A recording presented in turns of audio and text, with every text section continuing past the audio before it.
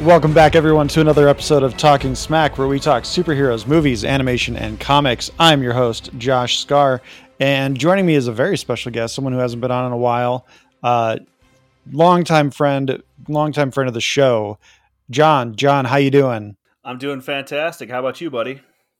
I can't complain. My leg injury is healing, and I can sit a little better. Um,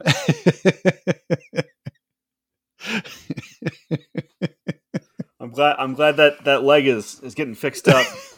Yep.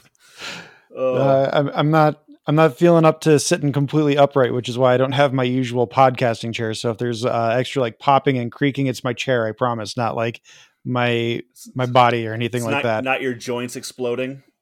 Exactly. So John, you have seen Into the everyone has seen Into the Spider-Verse. You have seen it Across the Spider-Verse, correct? Yes, I have. All right. Well, we have our first Talking Smack listener email, which is actually more of a Discord message, but I'm going to call it a listener email from Dalton. He reached out to us from the Game Club Pod Discord, and he says, first off, want to say the review for Spider-Verse movie was really good. Like y'all's takes on sorry, the y'all threw me off. Like y'all's takes on it, and it's very interesting. Secondly, I would just want your opinion. Do you think that in order for Across the Spider-Verse to hit that $1 billion box office mark, they're going to re-release it a week or two before the next movie comes out so that way it generates more hype and income for the second movie? Which that's something Alex and I didn't discuss in our review episode, is the possibility of a re-release to hit that $1 billion marker. I think it'll probably come closer to like $750 or $800 million, which I think is still a really good box office take for that movie. Yeah, I mean, I would agree. I think it probably, I mean, the first one's always going to score a lot higher because, I mean, it was such an amazing concept when it came out. But I feel like the second one didn't get as much. I didn't see as many trailers for this one as I did for the other one. And you're a little older, and I know you're a little more disconnected. For the movie we saw this week, you had no idea what any of these trailers were, so maybe it's more just you than it was anything else. But this one has already surpassed, from my understanding, it surpassed the box office take for the first movie. Oh wow! The first movie didn't. I was surprised. It didn't even take in 400 million globally. Really, it was great. It was a streaming and home release hit. Like it got word of mouth and people started watching it in other places. This one, obviously there's hype around it because more people are familiar with Miles Morales now, between him having his own solo video game, appearing in the Spider-Man game, and now he's going to be teaming up in Spider-Man 2 plus Into the Spider-Verse. Miles is everywhere now. So there's more hype around it. I think it'll come close to that $1 billion mark. I would almost guarantee that they will re-release Across the Spider-Verse like a month or two before Beyond the Spider-Verse comes out, just to get a little extra box office money. I mean, they released Morbius twice in theaters. Oh. Why the hell wouldn't they release a good movie in theaters twice? Morbius, when it's actually getting a sequel. That movie was unwatchable. I still haven't seen it. I refuse to, even as a joke. My little brothers really wanted to see it. I went over to their house and they're like, we have to watch this. It looks so good. And I was like, I watched the trailers. You have failed as a big brother if they think that looked good. Hey, I do my best. I've got 7 siblings, all right? Some of them slip through the cracks. I can't do anything about it. But I was like, guys, I watched the trailer, and even the trailer looked bad. And they're like, no, it's going to be great. And we watched it, and I was like, I think I'd rather have a lemon juice and broken glass enema than watch that movie ever again. It was so bad. The only way I will watch that is if someone pays me. I'll do it for a Patreon, maybe as like a movie commentary. Oh. But that's as close as you're going to get me to watching that movie. It was so bad. All right. Well, Dalton, thank you so much for that email. Hopefully you can send us more thoughts. And if you have any other listeners have thoughts, you can email us at tsmackpod@gmail.com, or you can join our Discord, which the link is in the episode description.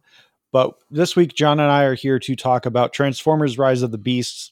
But before we do that, we're going to hear from our friend Caesar over at the No on 15 Allcast. No on 15. No on 15. No on 15. No on 15. So, what's our show about? It's about some dudes talking about movies. Just like this. with Goofy screaming with them. So like, so you're talking that they should have replaced it like with a Tom and Jerry scream or something like that? Or you might hear something like this. Oh my gosh. That whole movie, waiting to see what happens with Blanca, is like the most aggravating thing in that film. But for the most part, we talk movies from the 80s, 90s, and today. And if you grace us with your ear time, you might hear one of these 30-second gems like this. Yeah, I was gonna say I did not get a chance to watch this one this week. Give it to him anyways. We're gonna give it to you anyway. You ready? I'm gonna give you the 30-second review of Tron Uprising. All right. Start the clock and then. So give us a shot and listen to the No on 15 Allcast wherever you listen to your podcasts. No, I'm 15. All right. And you will be hearing from Caesar on this very podcast in a few weeks when we review Indiana Jones and the Dial of Destiny. And I really don't want to review it, but we kind of have to. It's tradition to review these awful 20 years later sequels. It's just, to me, I get so excited because it's Indiana Jones, but I'm also like, the guy he's like 80 years old. In his mid 80s. Yeah, don't make him swing from the whip again. He's so old. I mean, I'm still salty about that like 30th anniversary DVD coaster they released in 2000. Was it 2007, 2008? Oh, we were babies. Yeah, I know. I remember our buddy Hartz. I have two stories about friends dragging me to movies I didn't want to see. Our buddy Hartz dragged me to Indiana Jones 4. I can't even remember the name of it. Kingdom of the Crystal Skull. That's the one. That's what it was. You go into it having high hopes because even back in 2007, you hope and trust the director. And Steven Spielberg was like, we're only using CGI when necessary. And the very first thing you see in that fucking movie is a CGI gopher. Yep. In the desert. Totally unnecessary. Totally necessary. Not in any way related to the story at all. It didn't add to the scene. It was just a random fake gopher, just like, oh shit, Nazis or communists. Sorry. Yeah, Russians or something. Soviets, but whatever. Yeah, another movie that I have not seen since theaters, and unless you're paying me for a Patreon, I'm not watching it. I'm ashamed to say, is one of those movies that I have such hopes in that I actually watched it a second time at a later date. So I was like, maybe it wasn't as bad as I thought it was. And it definitely was. No, it was. Yeah. So, John, I don't know if you realize this, but the reason I asked you to come on for this episode is because way back in, I don't even know what year it would have been, probably like 2010, 2009. I think you had just come back from deployment. And you were like, dude, we got to go see this new Transformers movie. We got to go. We got to go as a group. All my friends, we got to hang out. And I'm like, no, I'm not going to see this movie. The last one was shit. I'm not going. And then you're like, I'm buying your ticket and you're going. So I went. And I have the most vivid memory of you looking over at me with just the biggest smile on your face and me turning to you with a thumbs down going, you're like, what? No way, it was awesome. That was not a good movie. I mean, once you take Megan Fox out of the equation, what are we even watching anymore, guys? What's a Victoria's Secret ad promo? I mean, that's who Michael Bay got to replace her, was a Victoria's Secret model from his Victoria's Secret commercial. I thought it was Megan Fox's superior acting that drew me to the first movies. I mean, we're already going on a tangent. That Expendables 4 trailer, like, do not even get me started on the fact that it's an Expendables 4, but the fact that they have Megan Fox and Jason Statham in some kind of romantic relationship, like, that's gross. Like, he's in his 50s. She's probably in her early 30s. For Hollywood, that's not entirely unreasonable, but it's still gross. It's pretty gross. Yeah. Listen, they keep making these Expendables movies. They keep messing around. One of those guys is going to break a hip and they're going to feel real silly about it. Yeah, no, yeah, I did drag you to that movie. I'd like to think my tastes have evolved since then. I don't Like you said, we were babies. We- We didn't know yeah. better. It was 2011 because I just looked up when that movie was released. So yeah, I had just gotten Okay. back from the desert, and let me just say that my taste might have gone downhill from 6 months of watching crappy movies on repeat and staring off into the desert for long periods The of time. endless desert. Yeah, the sandstorms. They got into my brain and wrecked me. Yeah, it was terrible. Military just playing Sandstorm on repeat all day long. Oh my right? god, it was awful. Just that was basically my whole career. Yeah, but I like to think this one was at least better than that one. I took you to a good one, Well, or at least a better one. it was a better one. It's like comparing shots. Like, well, it's not as bad as a tetanus shot, but it wasn't. It was still a shot. So we went and saw Transformers: Rise of the Beasts. Before we really dive into this, I looked this up earlier, and I just need to see where. Oh, geez, it's gone down. Okay, so there have been 7 live-action Transformers movies since it debuted in 2007. Where do you think this one falls on the Rotten Tomatoes critics score? Well, As far as like 1 to 7, I don't need you to guess like 90%, 60%. Where do you think at 1 to 7 this falls in the critics scale? I've only seen 3 of them, but I'm gonna say this one is probably one's the best, or 7's the best. We'll say 1 is the best. Okay, so I'm gonna say this is number 2. Okay, what if I told you it's 52% as far as critics score goes? 4, 3. It is number 3 Oh, of 7. So I mean, which one? I'd say 1 might beat it. 1 was pretty good. I'm going to go 7 to 1. Number 7, the worst critic review score on Rotten Tomatoes is 2017's Transformers: The Last Night. That's before they decided to reboot with Bumblebee. The second worst rated one is the fourth one, Transformers: Age of Extinction, at 18%. Oh, Third worst is Transformers: Revenge of the Fallen. That's the Writer's Strike edition one with the Destructor with the testicles. classic. And that one's at 20%. Fourth worst is Transformers: Dark of the Moon. That's the first. That's the last one. That's the one you and I saw. You dragged me to. That one's at 35%. And then this one, Rise of the Beasts, is third worst or third best at 52% right now. Okay. It could fall another 17% and still be the third best one as far as its score goes. That's not shocking. I mean, I was as far as this one goes, people are like, well, I had some people ask me what I thought of it, and I was like, listen, I paid $20 to go watch 2 hours of robots punching each other in the face. I got what I paid for. The second best one is Transformers 2007, the very first one, at 57%. And then Bumblebee. Bumblebee at number 1 at 91%. See, I didn't even consider Bumblebee. I haven't seen. Well, first of all, I haven't seen Bumblebee or the last. Watch the first 5 minutes. That's all you really need. It's a great 5 minutes Saturday morning cartoon short. It's fantastic. Perfect. But I think, to kind of give away my rating here, I think 52% is a little low for this one. I think a 60 to 65% is probably more accurate. I'd say 65, 70. It's still passing. You're not gonna be top of the class, but you're gonna get out of there.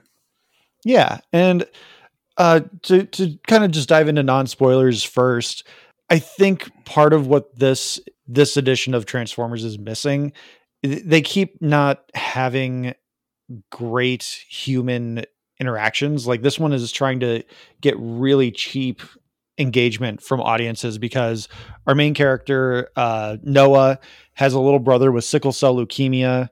His family can't afford to pay his hospital bills, so they can't get him treatment that he needs. And he's trying to figure out a way to make money. And that's kind of his arc. And then there's also a woman protagonist, Elena, who They don't give you any backstory on her. There's like nothing to her. Her dad's dead, and she sings songs when she's anxious, and she's smart, and she can solve all the puzzles without any real research at her fingertips because she just knows everything. Like, which is great, but it doesn't like you have no backstory it's not on her that her except her dad's dead and he was smart. Yeah, and he told her she can be anything she wants to be. So like, okay, the movie takes place in 1994 as well, which there's a lot of nostalgia bait in this movie because like Bumblebee only speaks in movie quotes that he's recorded at a drive-in theater.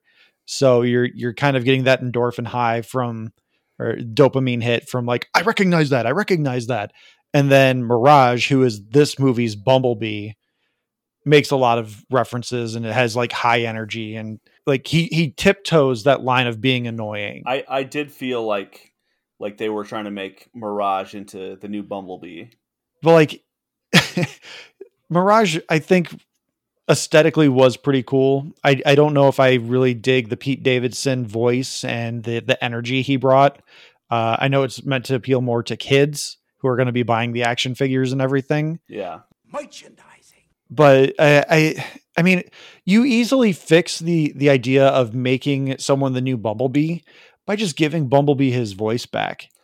Bring back Dylan O'Brien from Bumblebee to be the voice of Bumblebee.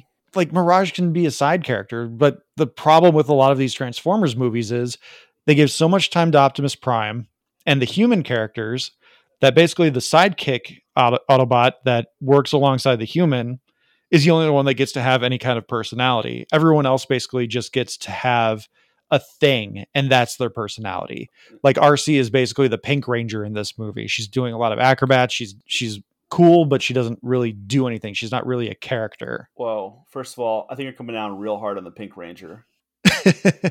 Well, I mean, the way she moves and the way she looks, like she looks like the Pink Ranger. When I was watching the movie, I was like, okay, she looks really cool. Like, I think out of all of them, she might be my favorite in the sense that like the way she moves is a lot smoother and less kind of like clunky than everybody else.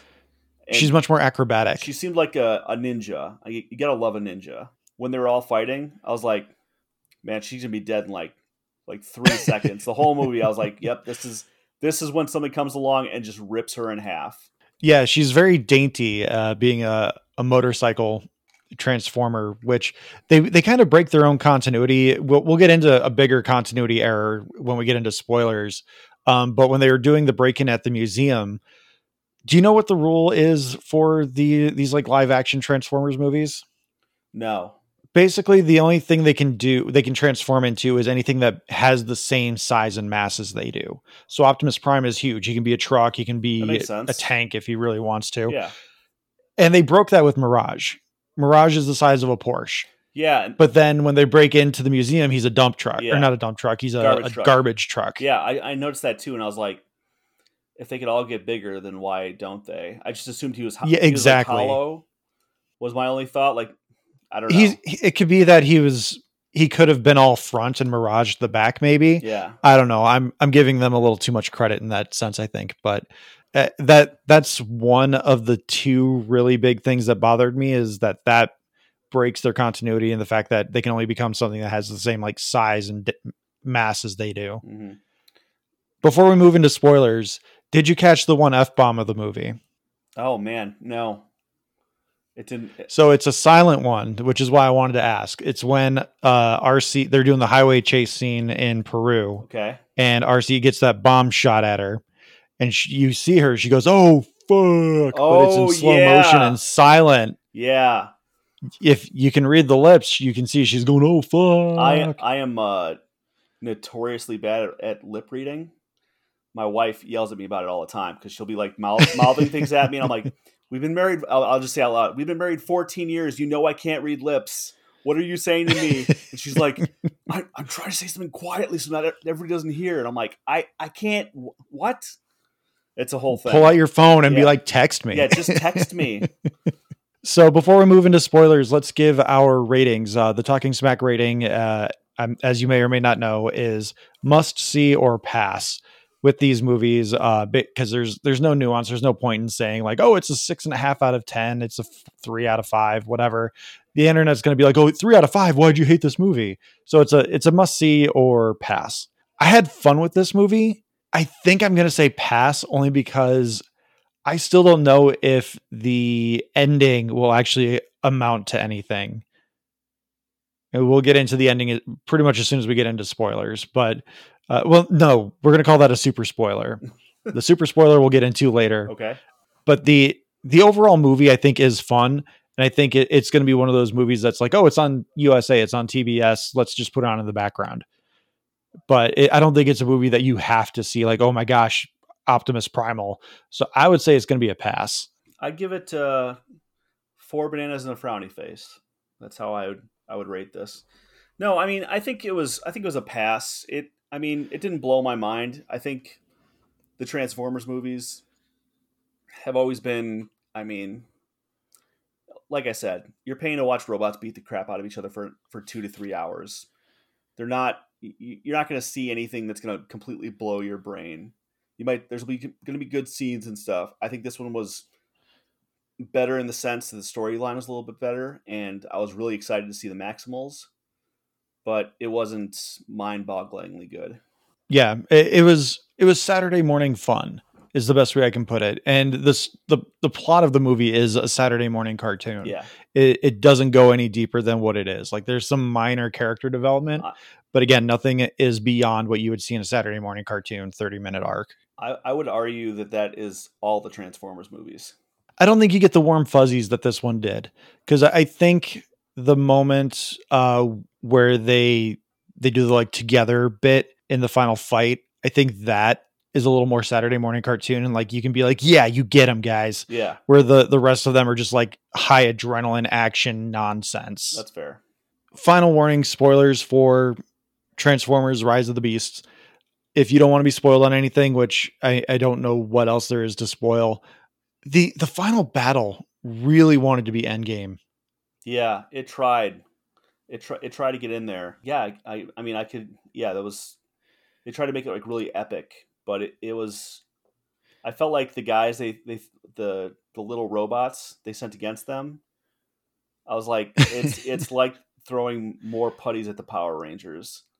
Yep. If you're gonna, you mentioned the Pink Ranger earlier, and that's what it reminded me of. Like, it's not really gonna slow them down overly. Like, they're gonna stop for a second just to rip it in half, and then they're gonna move on to the next one. I didn't feel like they were in any real danger of losing to them, except for the motorcycle girl, whose name escapes me.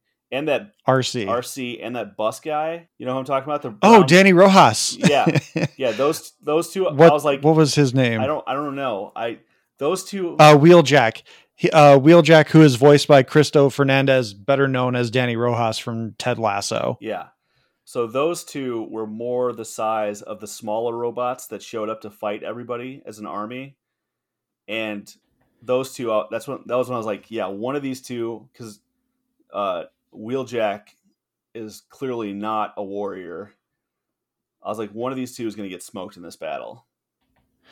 Yeah, they really played with the size of the Autobots in this one, because like Bumblebee, I think, is supposed to be like 12, 14 feet tall, maybe 18 feet. I have to look it up. I did just pull up Optimus Prime. He's supposed to be 28 feet tall. Yeah, he looked huge. He looked a lot bigger than that. Yeah, the live action Optimus Prime is 28 feet tall. Roughly his animated toy counterpart is 19.6 feet tall.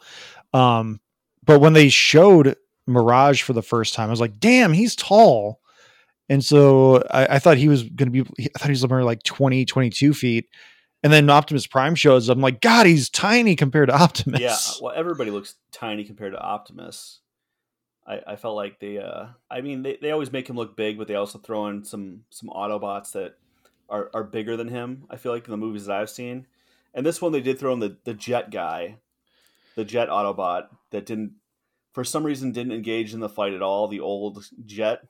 Yeah. And even though he got a Botox injection of Energon. Yeah. He got turned into a younger fighter plane again. And he's still Which that, again, going to say that that final fight scene wanted to be Endgame, Bumblebee showing up after having died at the end of the first act was basically the portal scene. Yeah, that's exactly what that was. You see the back end of the plane open and Bumblebee drops out, and it's basically him saying, "On your left, Cap." I was a little disappointed with the Bumblebee revival. I felt like it was such an obvious thing. If they'd done that to Mirage or somebody else, then you would have been like, oh, maybe they're not actually going to make it. But I felt like Bumblebee, and I just felt like the whole time it was like, Bumblebee's coming back. Yeah, because he's the most popular Yeah, action figure. Like nobody suspects that Bumblebee is like permanently dead. They're never going to bring up Bumblebee again.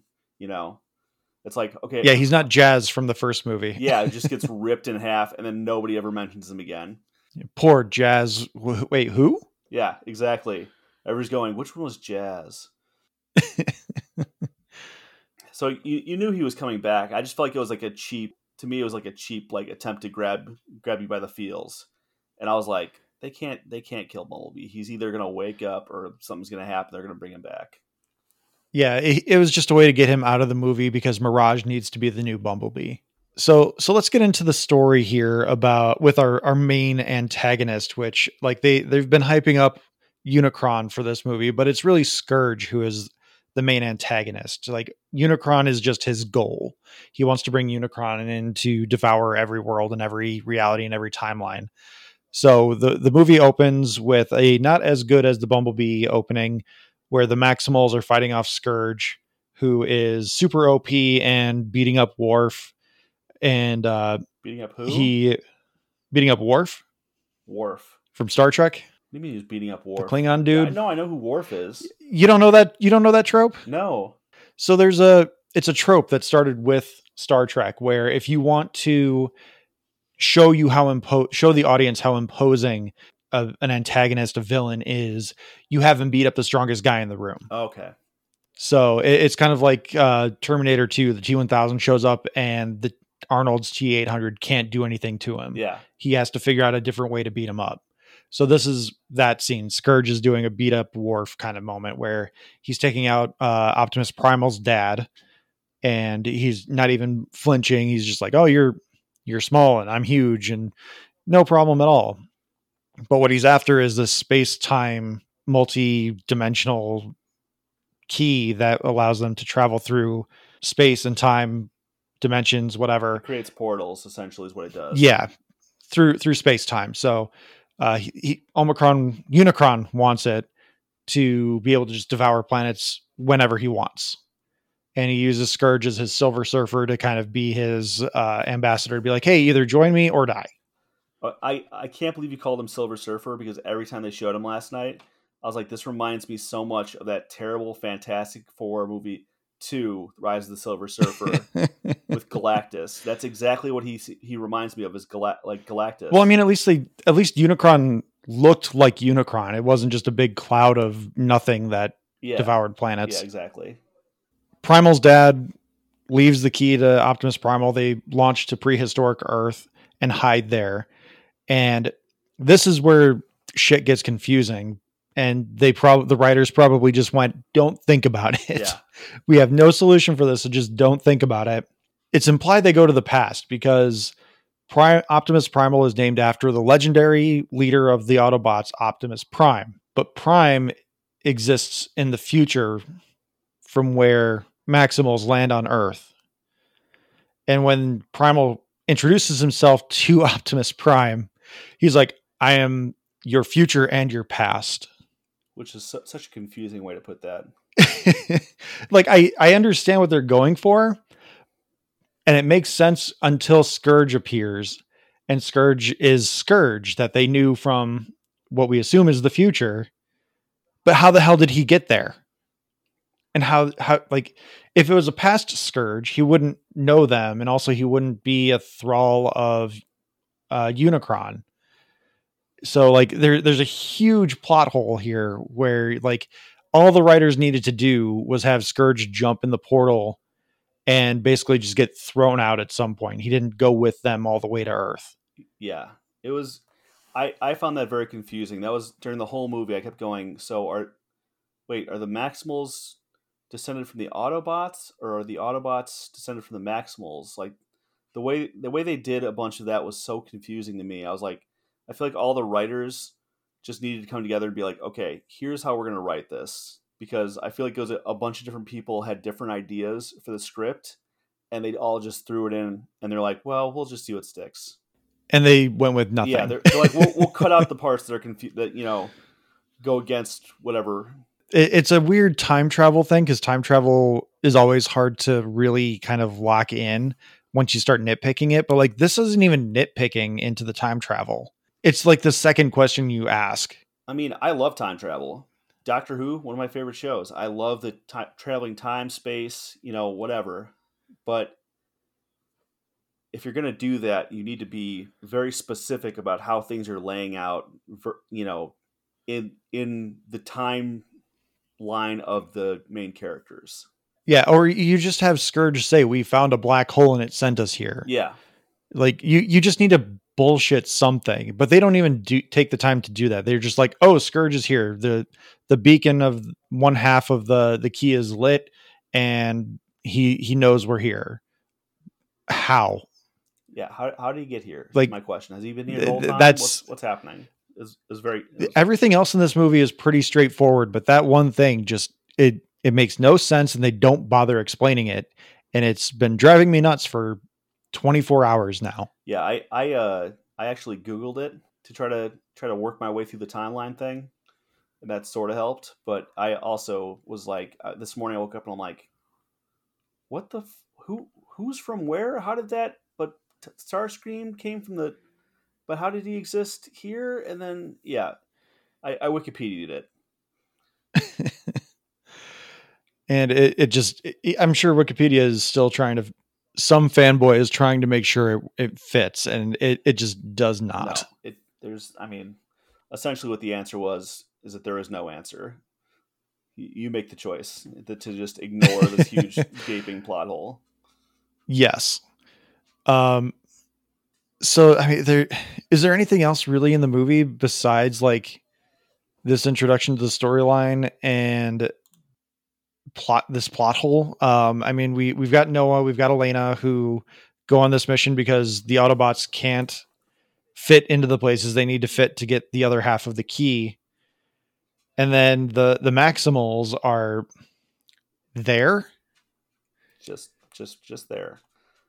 Like Airazor, who surprisingly is voiced by Michelle Yeoh. I love that. Yeah, I think that's super cool. I knew her voice sounded familiar, but I couldn't pick it out because of like the modulation and everything. Mm-hmm. But I think that's really cool that she was like, yeah, I'll do a Transformers movie. Why not? I've got an Oscar. Yeah.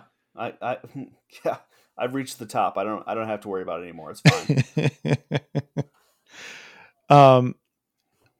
So where do you think Optimus Prime is in this movie? Because the Michael Bay movies, he just gets more and more sadistic, and he's just like angry all the time. He's like, I'm gonna fucking kill you.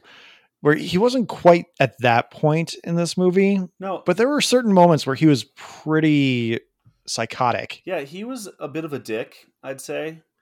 I mean, I feel like in the first movie he would have just destroyed the key because he actually cared about humanity. And this one, it was obvious that turning point hadn't occurred with him yet, because I feel like he really didn't care about people. Was what I kept getting from him. Yeah, and in the 2007 movie, he's willing to take the Allspark and destroy it, which would also kill him. In this movie, he's pretty much just obsessed with finding the space-time key so they can try and get back to Cybertron, because apparently they've been stuck on Cybertron since the events of Bumblebee. And they've just been hanging out, doing nothing, except for Bumblebee and Mirage, who have been watching movies. Yes, essentially. The Maximals, for being such a big part of this, you get a little bit of Optimus Primal, but he's really just there to be a moral compass for Optimus Prime.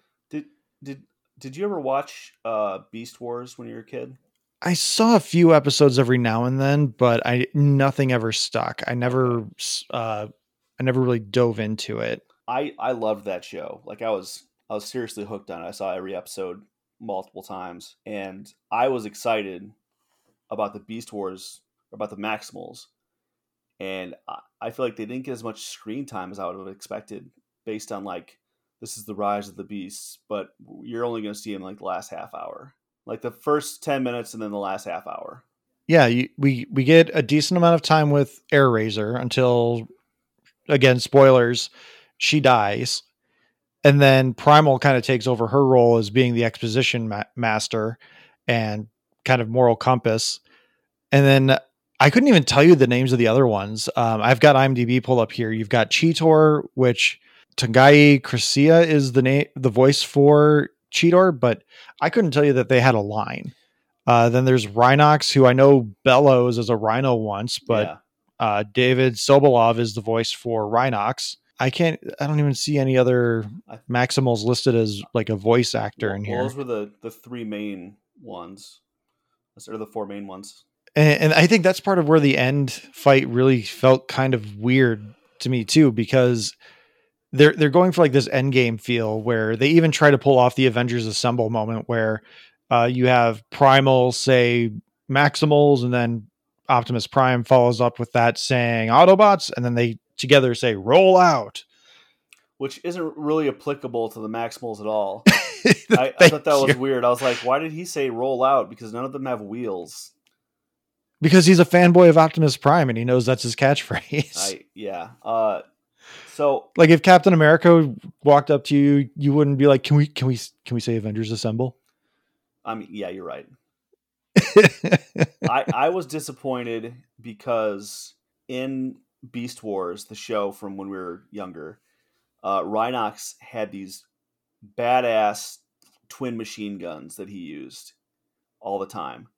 So when he transformed, I was like, okay, he is about to like mess some shit up here. Like this is gonna be a mess. There's gonna be robot pieces flying everywhere.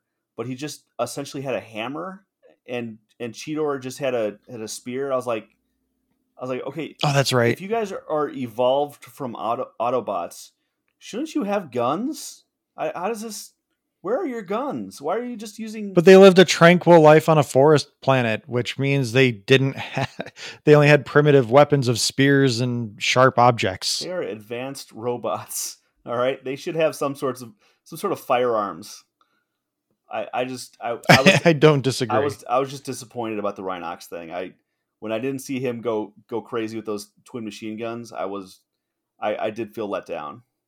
The fact that there's only like 7 Autobots and Maximals combined, really kind of took away from like how big of a moment they were really trying to make this final fight.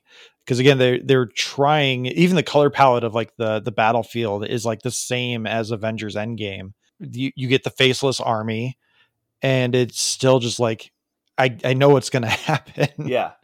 I think they did a couple of good things in there with like Elena trying to defuse the bomb without it going off before Unicron comes through. But overall, like I was really kind of, with the way it was ramping up, I was really curious if they were actually going to kill Optimus Prime. I did like that Noah came in and saved him in his super suit, which when we get into super spoilers, I have to talk about the super suit too. But yeah, there's this underlying theme where Optimus is kind of lost sight of what the goal of the Autobots is, which is to kind of unite all sentient species to the point where they all work together, because they know they can never truly defeat evil. There will always be some kind of evil out there, but as long as good unites that under a common cause to defeat evil, things will work out. And Optimus is about to sacrifice himself for this bomb, and then Noah shows up in the super suit and holds him back, which that made no sense. But like I'm bought into the moment. I'm fine with it. The fact that tiny little human man in a super suit can keep Optimus Prime from flying away into essentially what is a black hole. Okay. You know what my problem with that scene was? Okay, there's obviously the part where Noah is like an ant next to Optimus, yet somehow with the super suit, he's got his axe and he's pulling him back. Okay, so that I had a small problem with. I was suspending it because it was like the feet. It was the warm fuzzy moment. Yeah, the feet did the robot feet did this grippy thing on the ground, and I'm like, who knows how much strength that's giving him?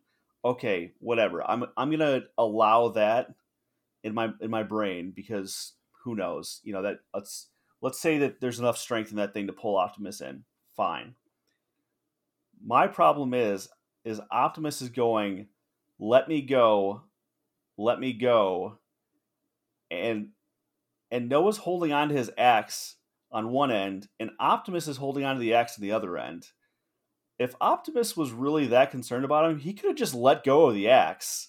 He didn't have to keep saying, let me go. He could have just let go himself, and that would have been it. He needs to hold on to the axe, man. He that's his collector's item. I was like, what does he even let go? Like, you're holding on to it. You let go. You're holding on to. You can let go. It was. Why does he have to be the one to let go? You're the one trying to make the sacrifice. Yeah. Like, you let go. He's like, oh, I've made a terrible mistake, but I can't let everybody know. Like, oh, you have to let me go. Yeah, I was like, that's not attached to you, dude. You've got your fingers wrapped in a death grip on it. You just relax your pinky and you're going flying into the abyss. Yeah, and he loses his grip a little bit too. Like, he is just holding on to the bottom end of that axe handle. That's what drew my attention to it, because he slipped back like an inch or two, and I'm like, and he's going, you need to let me go, Noah. And I'm like, bro, you're the one holding on to him, essentially. If you let him go, he's got no choice but to leave. I hated the super suit, just FYI. Hated it. I thought it was dumb. And it reminded me of something, but again, that's in super spoiler territory. Same here, but I just went on record that I really hated the super suit. It was. I'm sure a lot of people at that moment were like, "Oh, it's like Iron Man. He's got an Iron Man suit now." No, it's something worse, and we'll get into it here in a second. I think the biggest disappointment for me in this movie, though, is the fact that Unicron did not turn into its robot humanoid form. Yeah. I mean, does it have a robot humanoid form? Yeah. He's got big, Goldar kind of wings. They're not there's no membrane to them. He still looks pretty awesome. And they teased it because you see the face inside his sphere form. I really wish they would have at least teased it or something, show him start to transform as he's coming into Earth's atmosphere.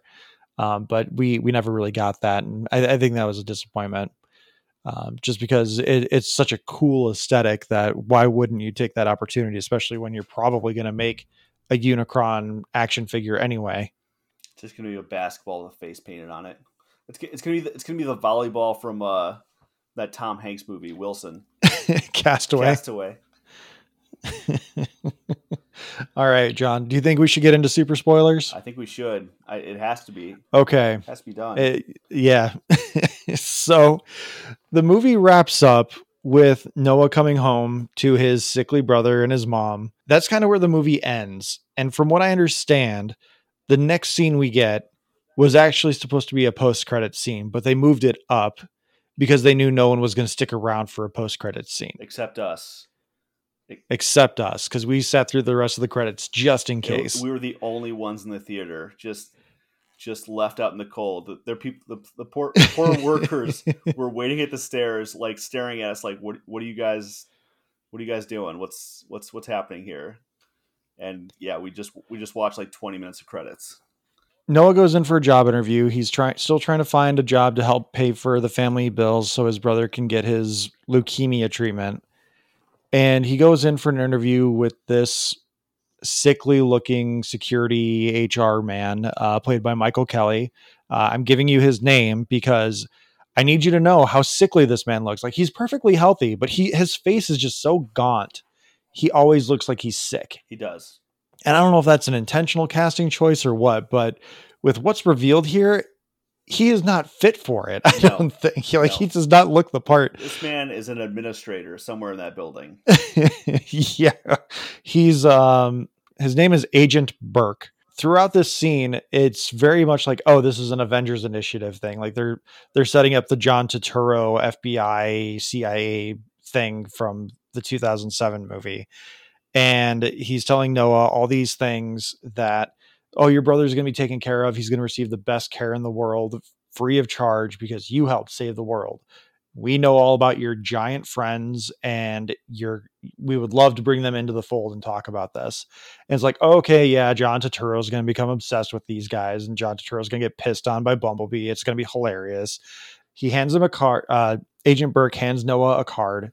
He opens a fake wall and you just see this enormous facility with like a spaceship in the bottom left corner. And then just like, it's kind of an empty big warehouse. And then Noah looks at the business card, sees Agent Burke, flips it over, and John, what is on the backside of that business card? Oh, G.I. Joe. G.I. Joe. Snake Eyes bombed. Let's just tie it into Transformers. Oh, I mean, there's no redemption for those movies. I don't care how many movies you tie them into. There's no redemption. I'm sorry. They were terrible. I was actually, if you haven't listened to it, listener and John, Antonio from the Cultworthy podcast and I did a rewatch of Snake Eyes. It's not good, but there are moments where it's like, you can see a good movie here. Like if they had done something differently, you could find a good movie in there. I'm not even picky. If it's just a fun movie, I'm going to enjoy it. Fun movies where they're actually trying to make it a good movie, I feel like then you just wind up with a terrible movie. It's going to be fun. It can be fun, it can be good, or it can be terrible. Those are the three options, I think. Yeah, and I mean, Pirates of the Caribbean is such a weird movie in the sense that it has no right to be as good as it is. No. It's based on a Disney ride, and it's a water movie, a sailing movie, which those are like usually cursed anyway. And yet Pirates of the Caribbean, Curse of the Black Pearl is amazingly fun and good. And I think this movie with this G.I. Joe tie-in, I think this is extraordinarily forced. This is forced beyond belief. Oh yes, very much so. But it's forced in a tight, like 2-minute window. It's not like Amazing Spider-Man 2, where you have all of these little scenes that are tied into trying to create a spin-off, where you have Black Cat, Felicia Hardy, working as an intern and just finding like all these files. And then the end of the movie, you have like, oh, look at all these spin-offs we can do. We can do Sinister Six. We can set up Dr. Octopus as another bad guy. We can do this. We can do that. This is just a really tight 2 minutes where they're like, we're either going to just have a new G.I. Joe movie that's also going to be set in the Transformers universe, and eventually they will merge, or we're setting up a team up right away and we're going to have G.I. Joes and Transformers in the same movie, which you want. No, I don't. I'm okay with it. Not happening. So that's the super spoiler. Going back to our promo, I was talking with Caesar from No on 15 before I went and saw the movie. He's like, oh yeah, I heard the ending is a game changer. Like it's going to do something fantastic for this. Like he was really hoping it was setting up Beast Wars, which Caesar, if you haven't seen this movie yet and you're listening to this, I'm sorry to let you know it's not setting up Beast Wars. No. It's setting up crossovers and a shared universe. You know what was weird about that they didn't really resolve the Maximals at all. Like they all just walked off together. Yeah, I mean that's what they did with the Dinobots in the fourth movie. Oh man, Optimus Prime threatens to kill the Dinobots, and then they team up, and Optimus is like, "Good dog," and lets them run off into the forest. You ruined it for me. Sorry, for a movie you're never going to watch because it's like 2 hours and 40 minutes of Mark Wahlberg and just yelling like, "I'm going to be a scientist. I'm going to be a scientist." Marky Mark. You haven't seen the fourth one? No, at all. I was actually thinking. So this is because I'm a glutton for punishment. I was like, I should go back and watch all the movies just to get myself caught up, because I did sort of enjoy this movie. I don't know if I want to spoil it for you. Then there's such a Michael Bay thing in the fourth one. Like, I'm sure everything is just exploding.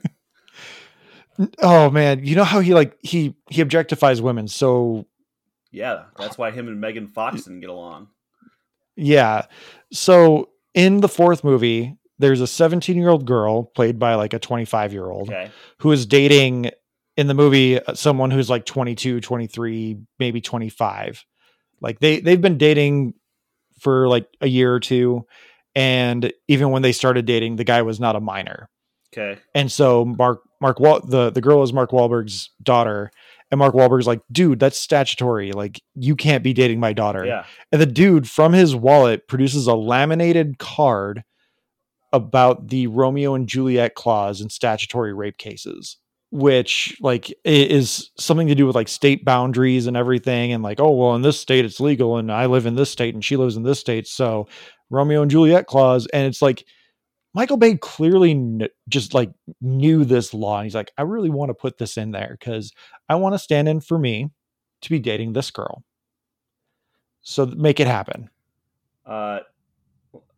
First of all, like, I mean, as a father to a young lady, if anybody ever did that to me, they'd never find his body. First of all, let's just say that. Like, that is the most, like, I don't know, like, even in a movie, who thought that would be a good idea? Michael Bay clearly thought it was a good idea. He's like, oh, that's interesting. Michael, get your shit together. Come on. That's too much Bayhem. Oh. All right. Well, I think we should wrap it up there, John. Thanks so much for being on the episode today and sitting through this movie with me. I think it's fun.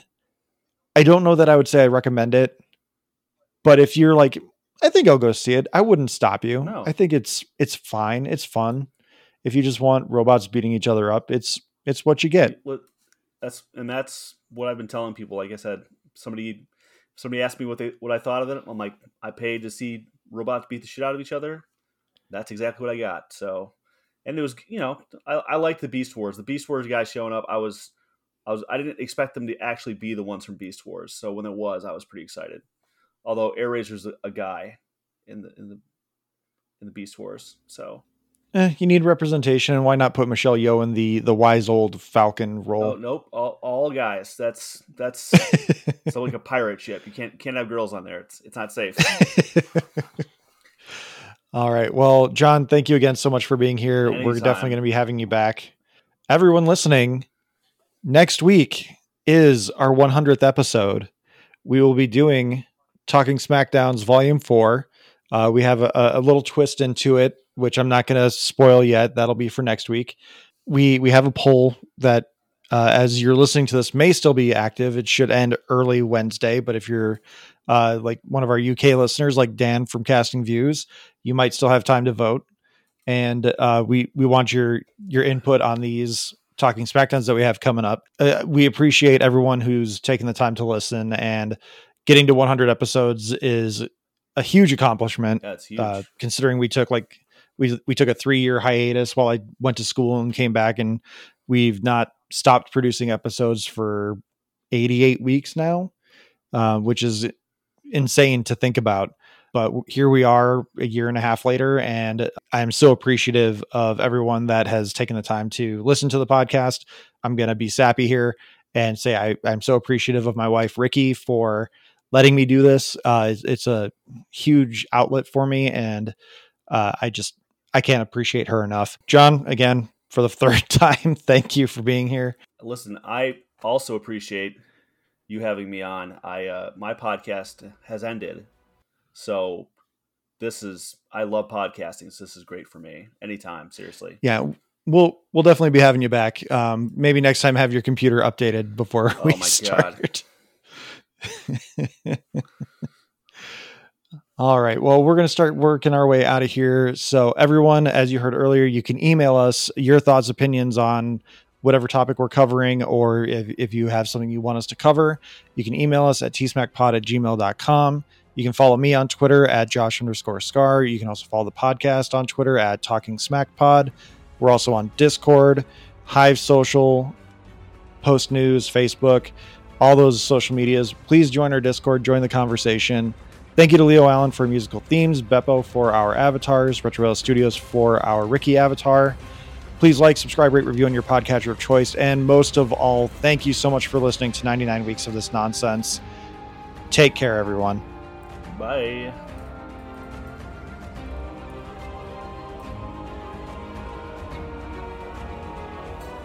Watch Star Trek. Watch Star Trek. I love Star Trek. I knew who Worf was. I thought there was a guy in the movie named Worf that I hadn't. Oh no, you hadn't heard that trope? No, Come on, man. I'm sorry. Are we still recording this? Yeah. Oh, I feel like No, Oh, whatever. I watched. I've watched basically all the Star Trek that there is. All the old Star Trek. The new stuff I'm catching up on. I still haven't finished Picard season 3. I just started watching Strange New Worlds, and I've been watching Lower Decks. I heard that's fun. I'm enjoying them. Yeah.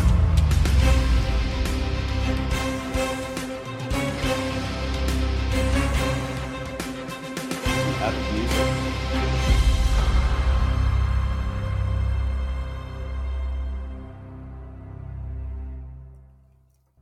It's been an honor serving with you all. Autobots, roll out!